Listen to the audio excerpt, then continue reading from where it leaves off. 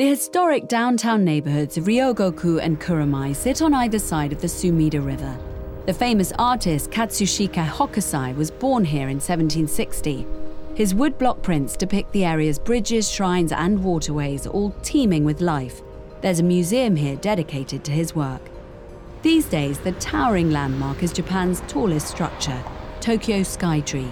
For many, though, Ryogoku means just one thing: sumo wrestling, Japan's national sport. The 11,000-seat sumo stadium is here, as are many of the stables where the wrestlers live and train. If you're thinking of attending one of the 3 annual tournaments, be sure to plan ahead and book tickets. The Buddhist temple of Ekoin is the sport's spiritual home. It dates back to 1657, when a fire swept through Tokyo and destroyed more than half the city. Until the old sumo arena was built in 1909, sumo was held at Ekoin twice a year.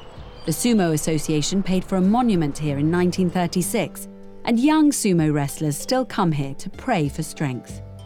Close by is Kyu Yasuda Garden, a Japanese stroll garden which was originally created for the house of a feudal lord at the end of the 17th century.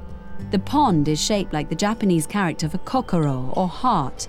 Its water comes from the Sumida and its level rises and falls with the tide. Cross over the river to Kuromai for health-conscious restaurant Yuwaru, where the speciality is nekase genmai, unpolished brown rice packed with vitamins and fermented to stickiness. The popular lunch set here is bursting with fresh produce. The adjacent grocery sells juices, pickles, miso, rice, and sake. The Nakamura family have been growing green tea in Shizuoka Prefecture for 4 generations since 1919.